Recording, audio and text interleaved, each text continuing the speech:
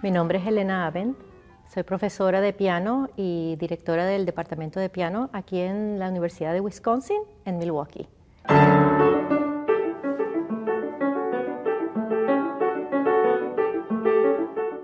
Mi nombre es Orlando Pimentel, soy músico, ejecuto el clarinete.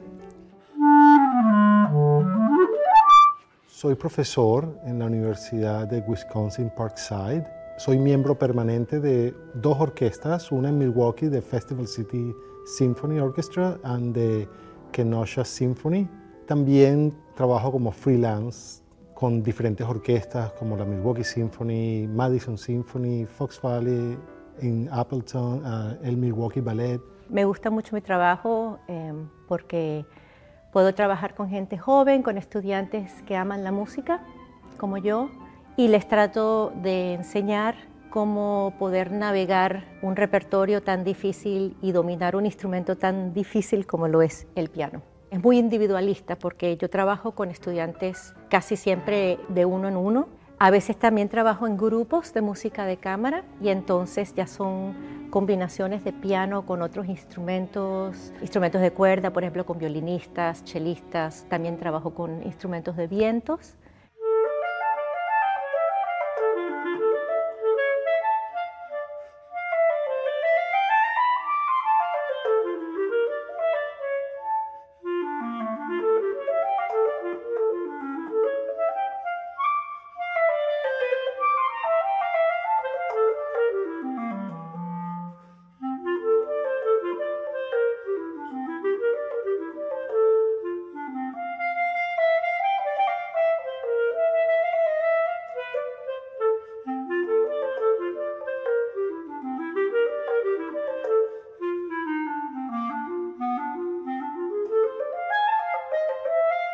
El hecho de tocar en orquestas es algo que me satisface mucho. Tengo muchos años haciéndolo y me siento cómodo yendo a diferentes sitios a tocar, conociendo diferentes personas, diferentes directores. En sí es muy satisfactorio porque estás haciendo lo que te gusta y para lo cual te preparaste durante muchos años.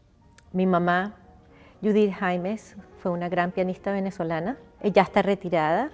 Mis padres me contaron que lloraba mucho cuando estaba en la cuna mientras mi mamá estudiaba su piano. Y la única forma que yo me quedaba tranquila era cuando me ponían debajo del piano en una cobijita y esa era como una cuevita para mí.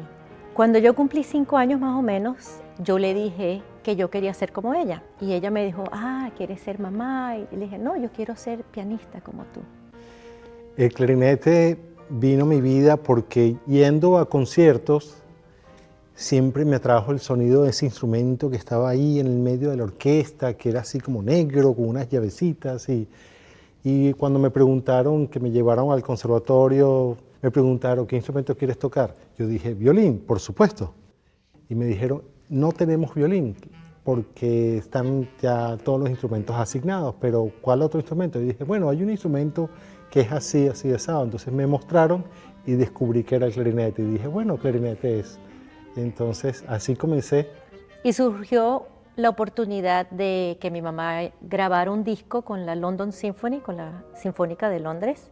Esa oportunidad nos llevó a nuestra familia hacia Londres. Mi papá, arquitecto, escultor, también artista, íbamos a pasar 1 año y nos quedamos 6 años. Por otro lado, por ser un país tan distinto, Inglaterra a Venezuela, habían cosas muy diferentes y muy duras para nosotros. El clima, después de venir de la luz y el sol y el calor del trópico de Venezuela, pero eso me ayudó a tener la disciplina para estudiar.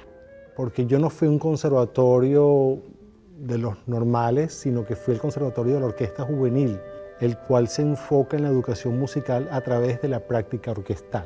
Al año estaba tocando en una orquesta y a los 2 años ya estaba tocando de solista con esa orquestica. Y creo que eso fue lo que consolidó mi gusto, mi placer de hacer música con mi instrumento, el sentirme parte de algo más grande que yo mismo. Cuando regresé a Venezuela y volví a redescubrir mi país, ya tenía casi 15 años, fue muy difícil dedicarme al piano. Pero mi mamá me habló de esta competencia que estaban haciendo para jóvenes músicos. Participé, gané, y a raíz de eso, el Consejo Nacional de Artes en Venezuela, CONAC, me ofreció una beca para ir a estudiar en Estados Unidos. Cosa que yo no quería en realidad, me quería quedar en Venezuela y quería vivir una vida como, digamos, más normal. Después de estudiar unos años en Filadelfia, logré entrar en Juilliard School de Nueva York, que fue como un sueño de toda la vida. Y fue maravilloso vivir en Nueva York como estudiante de música en Lincoln Center, teniendo todas las oportunidades artísticas. Fue un momento muy, muy bueno para mí en todos los sentidos, profesionalmente en la escuela, porque es una gran escuela, pero también todo el tipo de gente que pude conocer. Habían estudiantes de todas partes del mundo, mezclas de culturas y de idiomas, amistades que pude hacer también, ¿no? Hubo la oportunidad de una audición para la orquesta profesional del sistema, que era la Sinfónica Simón Bolívar, y gané una plaza. Y de ahí, bueno, continuaron 20 años, desde 1989 hasta el 2009, que fue cuando me mudé a Milwaukee. Bueno, en realidad yo conocí a Orlando cuando los dos estábamos muy jóvenes. Mi mamá en ese entonces estaba dando clases en Venezuela y Orlando fue uno de sus discípulos. Muchos años de nuestra vida nos reencontramos hasta que por fin estamos juntos. Teníamos como 17, 18 años. 18 años más o menos. La primera vez. Ajá. Pero yo viajaba mucho en esa época, iba muy regularmente a Venezuela. Orlando ya estaba en la Orquesta Sinfónica Simón Bolívar. Incluso hubo momentos donde tocamos mi mamá y yo a dos pianos y Orlando estaba tocando primer clarinete. ¿Te acuerdas? Sí, me acuerdo.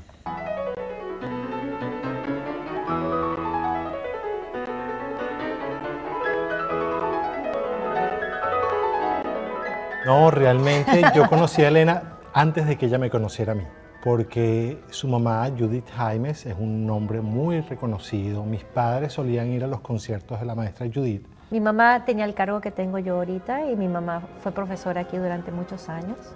Sí, vine a visitarla porque había terminado mis estudios y fue bonito porque me volví a sentir, ay, otra vez tengo familia cerca, ¿no? Y fue a través de mi talento que logré conseguir la visa para quedarme y me convertí en residente americano. Cuando uno es inmigrante, uno siempre vive con esa nostalgia, ¿verdad? Del país, de la cultura, de lo que fue. En ciertas obras venezolanas que yo toco me recuerda al olor de una mañana en Caracas, por ejemplo, tempranito en la mañana.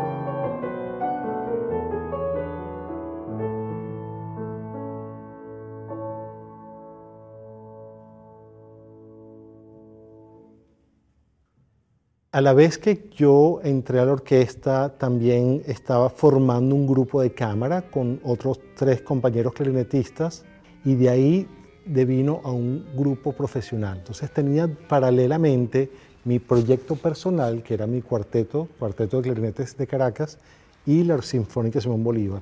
Gracias a la música, gracias a la orquesta y al cuarteto, pude tener satisfacciones maravillosas como es el viajar, porque he podido estar en Europa muchas veces. Pudimos llegar con la orquesta a Japón, pude llegar con mi cuarteto hasta China, tocar en prácticamente todos los países de Sudamérica.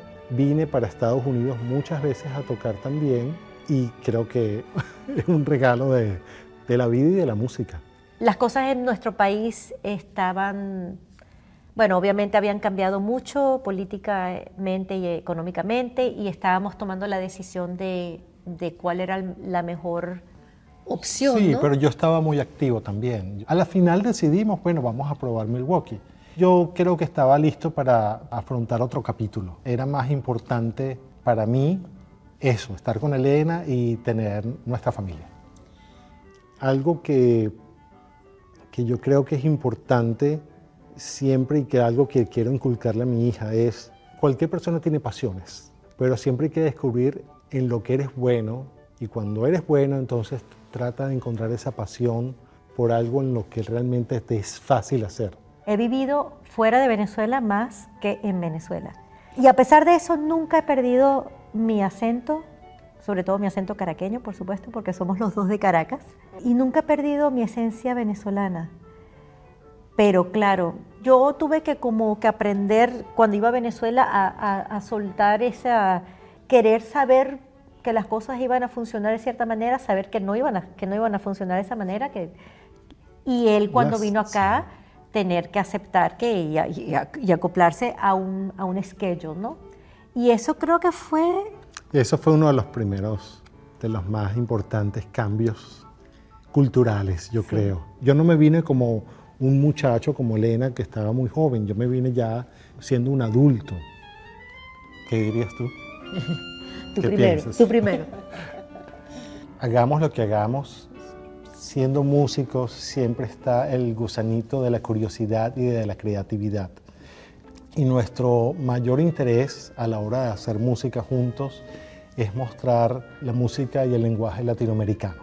Porque para muchísima gente todavía no se conoce, no se entiende, no se comprende de qué se trata la música latinoamericana.